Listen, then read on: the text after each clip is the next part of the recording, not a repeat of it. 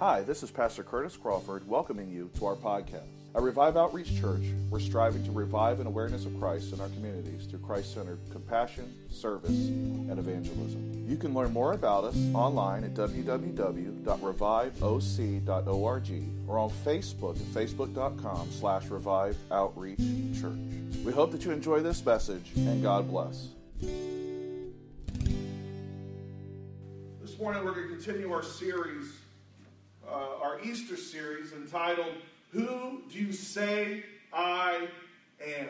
We've looked at so far the disciples when Jesus asked them that very pointed question, who do you say I am? And the response of Peter. We have also looked at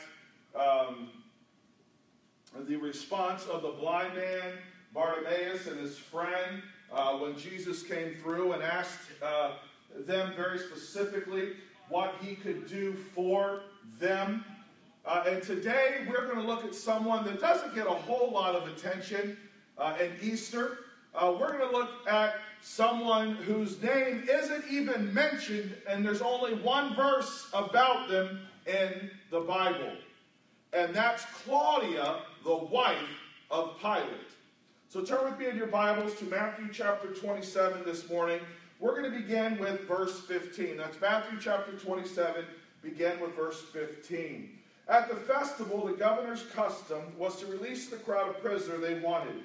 At that time, they had a notorious prisoner called Barabbas. And so when they had gathered together, Pilate said to them, "Who is it you want me to release for you, Barabbas or Jesus, who was called Christ?" For he knew it was because of envy that they had handed him over. And while he was sitting on the judge's bench, his wife sent word to him, "Have nothing to do with that righteous man, for today I've suffered terribly in a dream because of him." Have you ever had a dream that so impacted you that when you woke up, you still felt either fear or worry, maybe anger or bitterness? Those of you who are married, have you ever had a dream about your spouse that when you woke up it caused you to be angry at him the next day? Right? Something that you did in the dream. Tim Hawkins tells a joke about his wife having a dream and getting mad at him and saying that, she was being chased by a bear and he wouldn't save her. And she said that's exactly something that he would do, is that if she was being chased by a bear, he would not save her. And so she was mad at him because of this dream, and it elicited such an emotional response. And the dream was so vivid and so real that it caused her, when she woke up, to actually have a negative reaction to him. And I know that I have definitely had those dreams. I've called Kelly up and said, "Kelly, do you know what you did to me last night in this dream?" Right? I've had other dreams about my boys where I've woke up in worry and fear and doubt. I've had dreams where I know it was just my imagination, right? As it said to Scrooge, where it said that you're just some, cheese, a bit of cheese, right? Something you ate before you went to bed, something, crazy dream like that. And then I've also had dreams that I know meant something, that when I awoke, I knew that God was trying to speak to me and to warn me of something. But the fact is that dreams are very powerful. And we've all had those occasions in our life where we've had a dream that affected us in an emotional way, that in the morning when we awoke, we simply could not shake it. That it made us angry or fearful or maybe even joyful, whatever the case may be. It elicited a reaction even after we woke up. I am a restless sleeper. In fact, as long as I can remember, I have sleptwalked. And I have crazy sleepwalking dreams. My little brother Charlie could tell the story one time where he awoke and I was standing over him in his bed with the sheet pulled up over my head like a hood and a cape, and I just was standing there staring at him. I only remember this because he said, "Curtis, what are you doing?" And that woke me up. And I was so embarrassed and ashamed I didn't know what to do, so I just slowly backed out of the room and went and got back in my bed, right? I have this habit of reoccurring nightmare of spiders chasing me. And so when Kelly was out of town the last time and I was having to sleep in the bed by myself, I literally fell out of bed and got stuck between the nightstand and the bed and just tore my neck all to pieces trying to escape these spiders, right?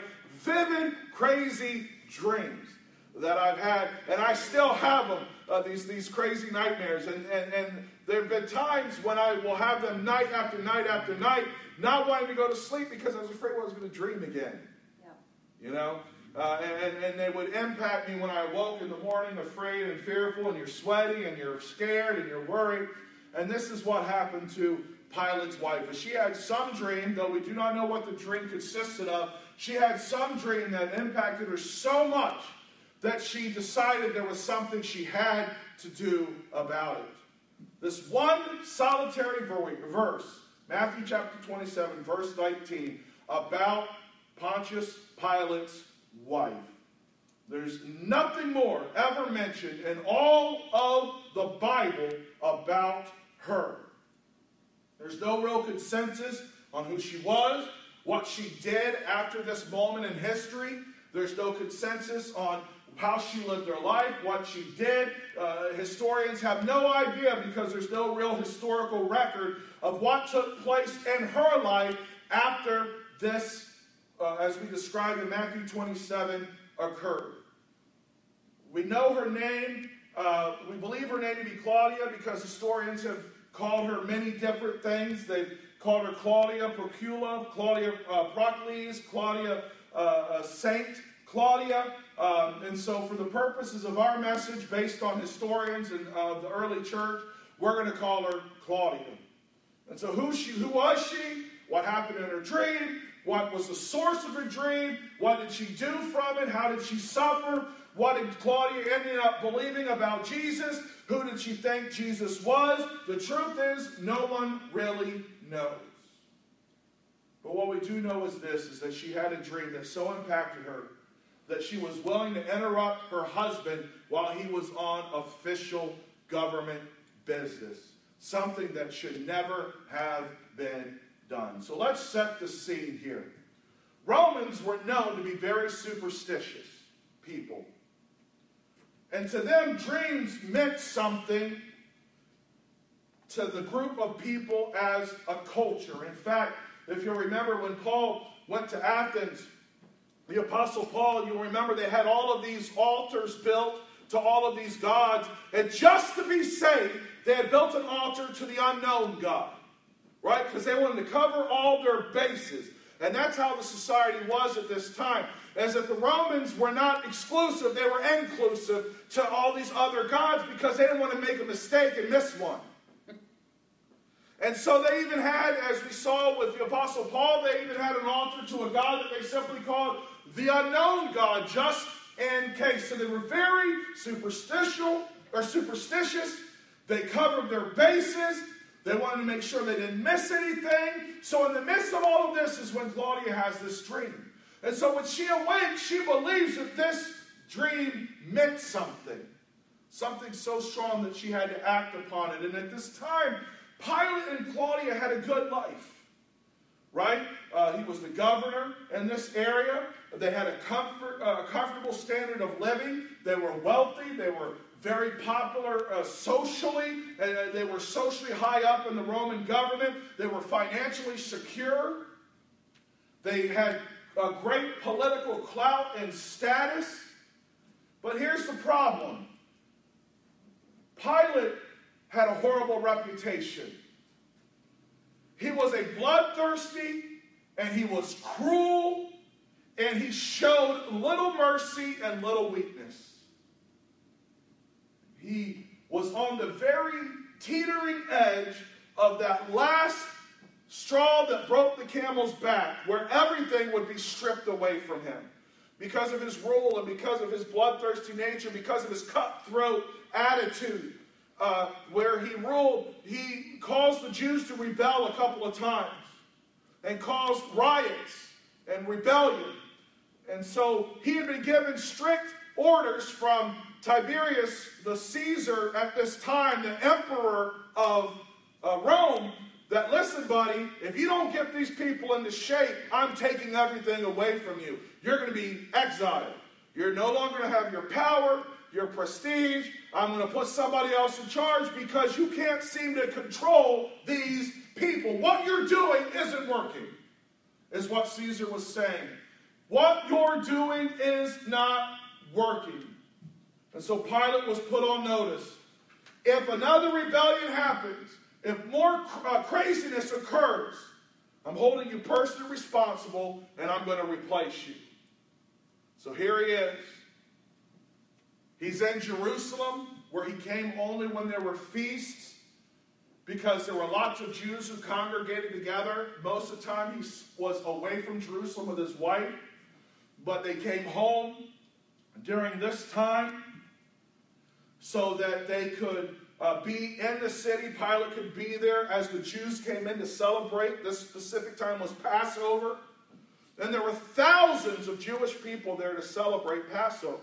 And it just so happens that here on the teetering of being given this mandate by the emperor, by Caesar, now not only is it Passover, but this man named Jesus, who I'm sure you had to have been living under a rock not to heard of him, he has now come into Jerusalem, riding on a donkey, with an escort of thousands, saying Hosanna to him. Coming in as the king of the Jews. Thousands of people. He could not be ignored, right? So he's got this undercurrent that's beginning to brew at the worst possible time, where this Jewish man is being followed by thousands of people into Jerusalem at the Passover during one of their most important feasts. And he was on notice that if anything went wrong, he was in trouble. He was going to lose everything. Him and Claudia would lose everything that they had worked for, everything that they had earned. And so that is where we find ourselves, is that Jesus has come into the city. Passover has been celebrated. Judas has betrayed Jesus. And Jesus has been brought before the Jewish leaders, the high priest Caiaphas. He's been brought before and tried. I put that in quotation marks because he was not given a fair trial, which we'll talk about more in a minute. He was tried. In fact, when he was after his religious trial, he was brought to Pilate for an official government trial because Jews could not carry out capital punishment, which is what they wanted. They wanted him to be killed because of his blasphemy against God. And so therefore, they had to bring him to Pilate because Pilate was the only one that could prove capital punishment. So he had to go to a trial before Pilate. And Pilate, not finding any guilt in him and not knowing exactly what to do, he sent him away to have another trial with Herod. Herod didn't find anything and sent Jesus back to him. And Pilate's doing everything he can to keep his hands clean.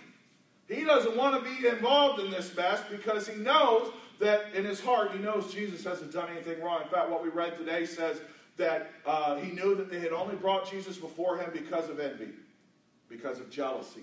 So their case that they made before Pilate, he was able to see through all of the false witnesses and all of the false testimony and all of these things. He was able to see that the root at the heart of why the Pharisees were bringing, the Jewish leaders were bringing Jesus to him was simply because of jealousy.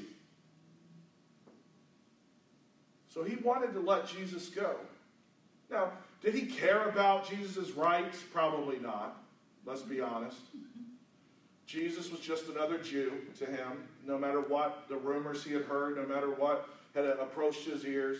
But he knew that Jesus was not a threat to him politically, even though that they said that they were saying Hosanna to him. He didn't believe that Jesus was a threat to the Roman government or a threat to Caesar. And so he was just going to let him go, have him beaten and let him go. But the Jewish leaders wanted nothing of it. And so here, where we find ourselves in Matthew 27, is that Pilate is trying his last bit effort to politically resolve this without causing a riot, without having that riot happen that would cause him to lose his position of authority and power.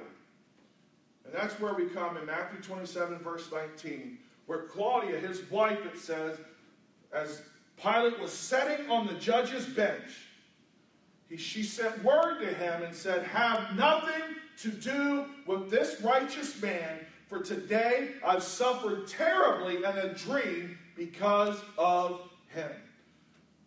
Pilate was sitting upon the judge's bench. He was right in the middle of the remaining moments of this trial to finally bring a verdict and judgment.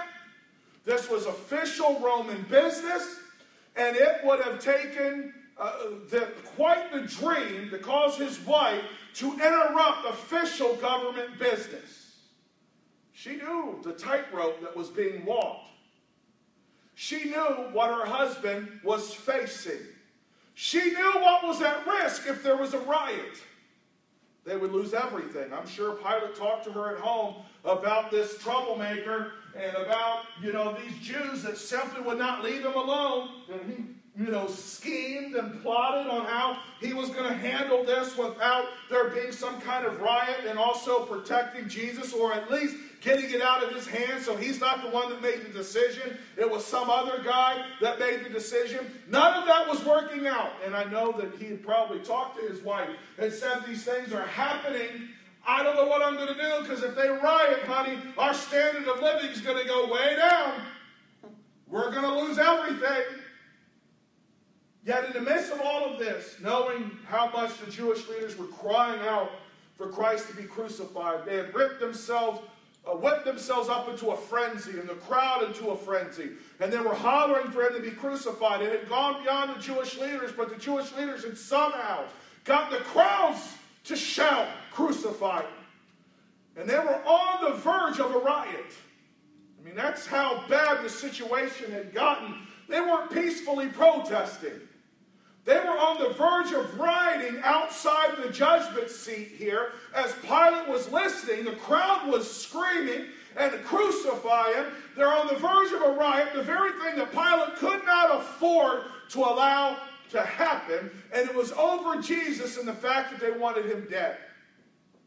And in the midst of this scenario is where you see his wife do something unprecedented, interrupt him in front of everybody, in front of the other officials, interrupt him in front of the religious leaders, the Pharisees, embarrass him by saying, "What? Have nothing to do with this righteous man, because I had a dream, and it will not leave me alone. It's tormenting me." She risked the riot. She risked the craziness in her position, knowing full well what the Jews wanted. She risked it all because of a dream to tell Pilate, "Have nothing to do with this righteous man." John MacArthur writes, "It was surely not her practice to interrupt her husband when he was in the midst of a trial, especially one so sensitive as this. To be sitting on the judgment seat was to be acting in the official capacity of judge, and not even a governor's wife would have dared intrude on such proceedings except in a serious crisis. She knew what Pilate's original verdict had been, but was afraid that the Jewish leaders would coerce him into changing his mind." Now, when Claudia has this dream and she goes before Pilate, the truth is we don't know what happened after that. We don't know how the dream impacted her. We don't know what the dream was. There are middle-aged historians and theologians that believe that she actually accepted Christ and became a follower. In fact, and then in the Ethiopian church, she was named a saint as a result. But then there are others who believe that she did not, and that she, nothing's really ever heard from her, that she really never followed Christ. And so this dream had her afraid to the point that she wanted to make sure that her husband knew that he should leave him alone, but it never impacted her on a level that she actually did anything other than warn him. Matthew 27:19b says, have nothing to do with that righteous man. This trial was a sham.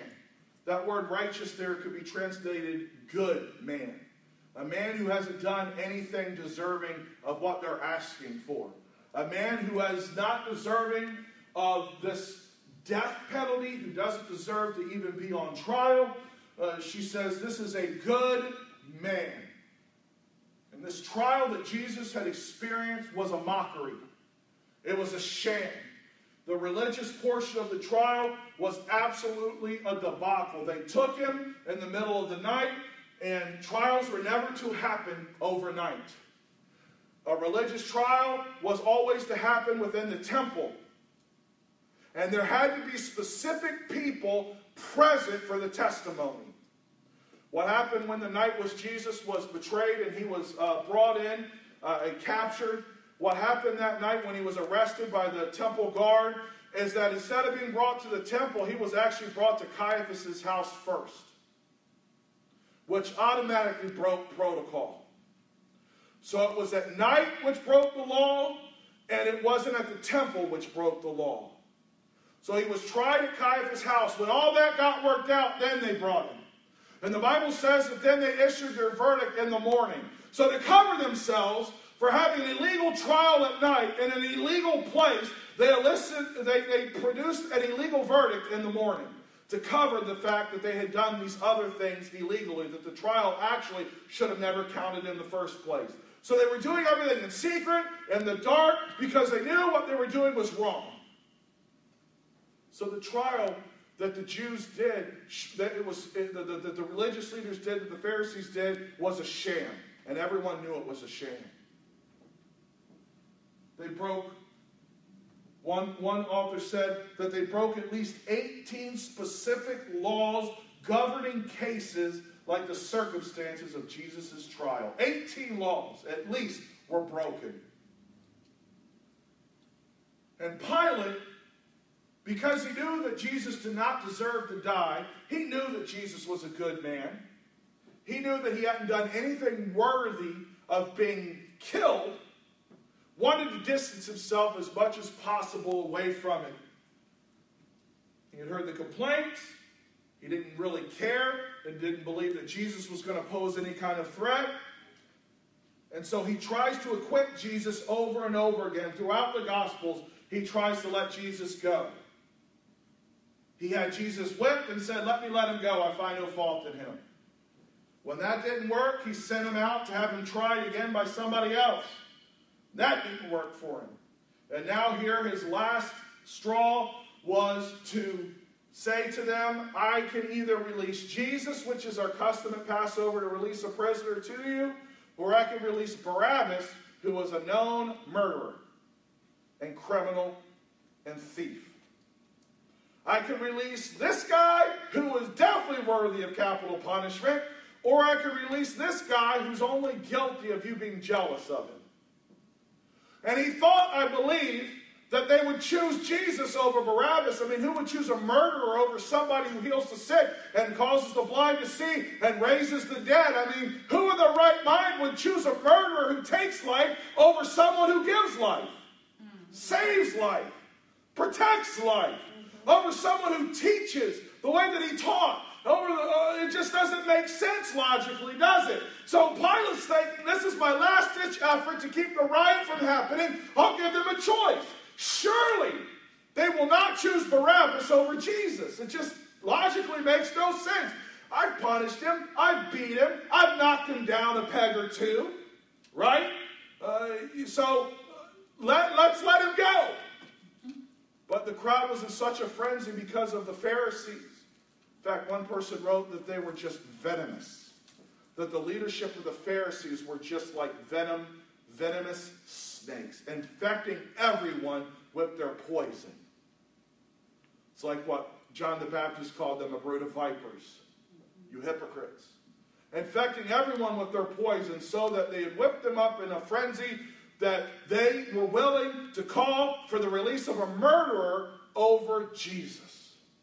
The one they had just worshipped, the one they had just declared king, the one that they had seen ridden on a donkey, was saying Hosanna in the highest, all of these things. They were worshiping him, honoring him, so much so, they were worshiping him so much so that the Pharisees said, hey, stop them from worshiping you.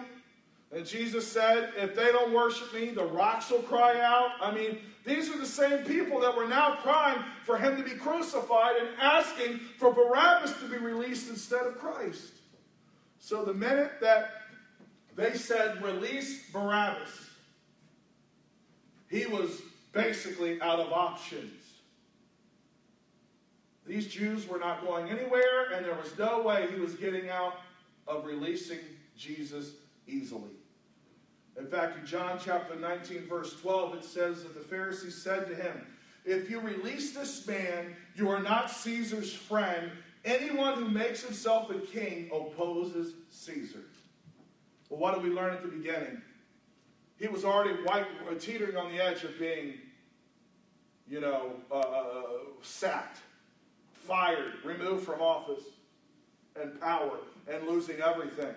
And now the Pharisees, they knew what they were doing. They said, if you release this guy, he's a threat to Caesar because he says that he's king and there's no king over Caesar. Now, the Pharisees didn't believe that for a second. They hated the Roman government. They were no friends of Caesar.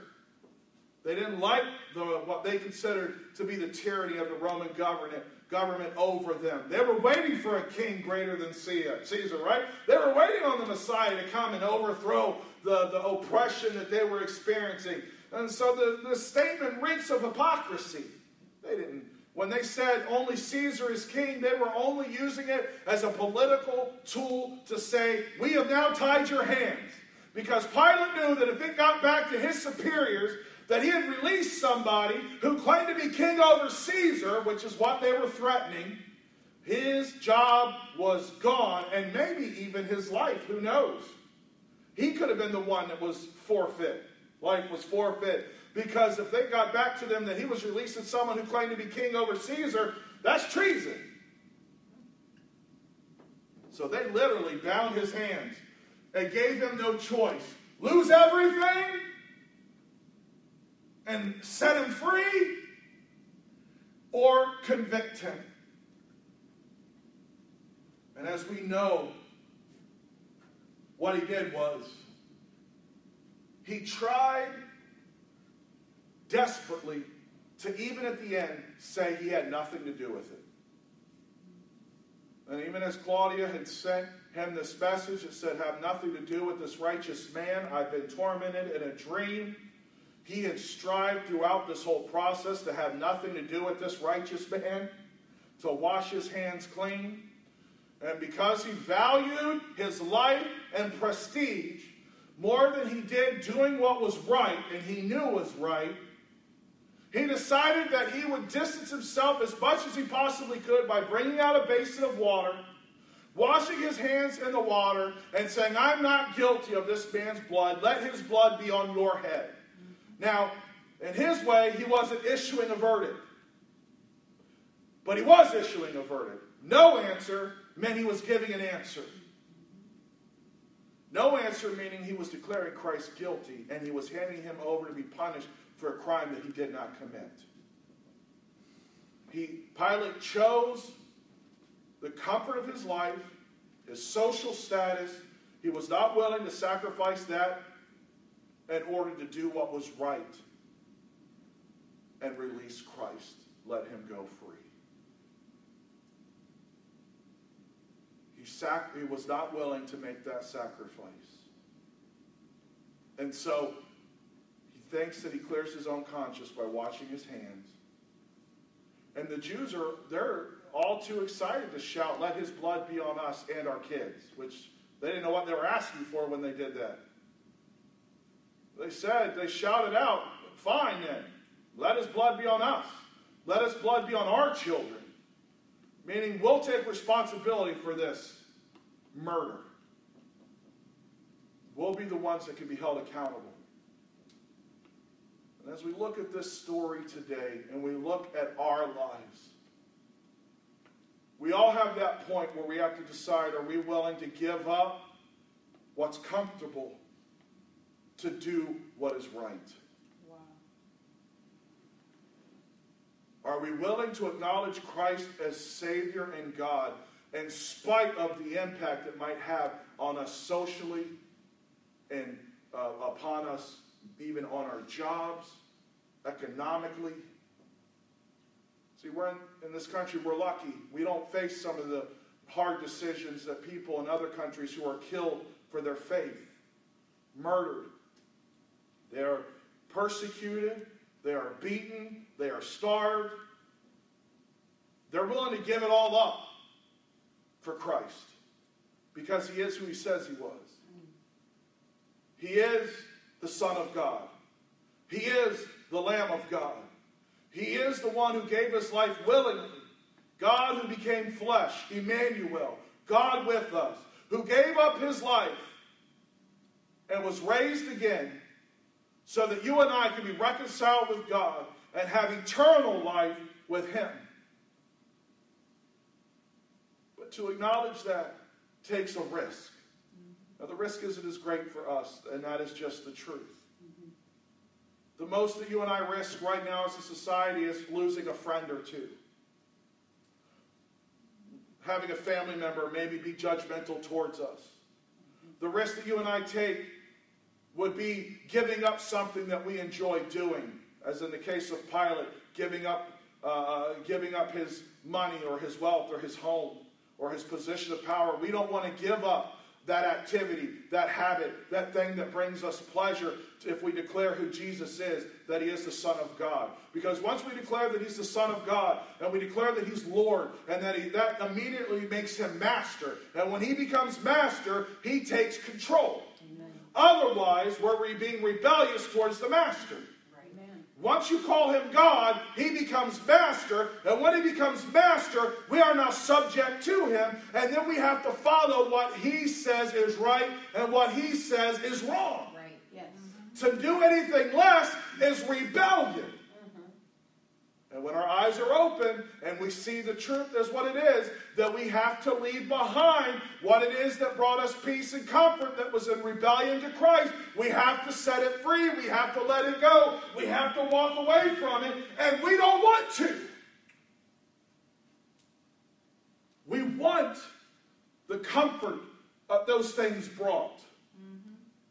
The joy that even temporary as it was, that those things brought. We like to be wrapped in our anger and our bitterness. For it brings joy. Or not joy, but it brings comfort. Right? It keeps us warm and fuzzy. Even though we're miserable and hurting and angry, that angriness becomes a security blanket that keeps the outside world out.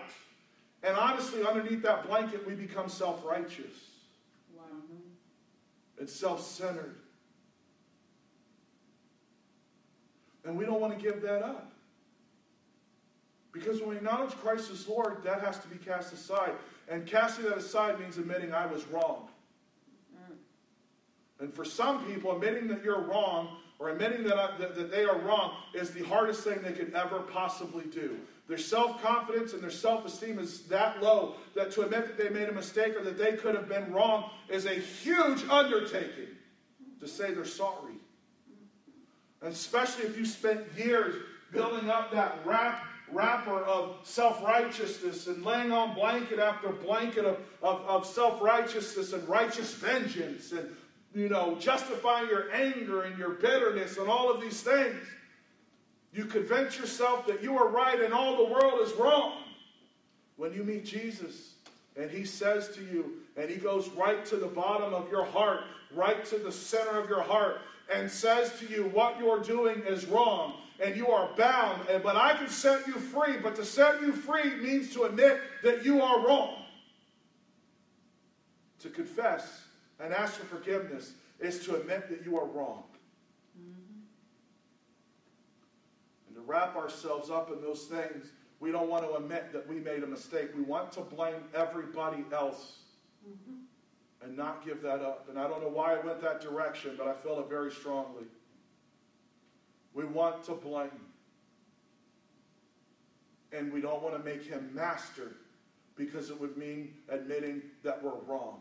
And some even go so far as to even that we're raised in church and know the truth about God, and they know that He's real. They've allowed themselves to become so bitter and so angry and so frustrated that they've even decided that they're either atheists or agnostics, that maybe God doesn't even exist, or if He does, He doesn't care about us. People that knew, but because they sheltered themselves in their own self-righteousness and are unwilling to give it up, they just become more and more angry and bitter. And they really are living their lives like zombies.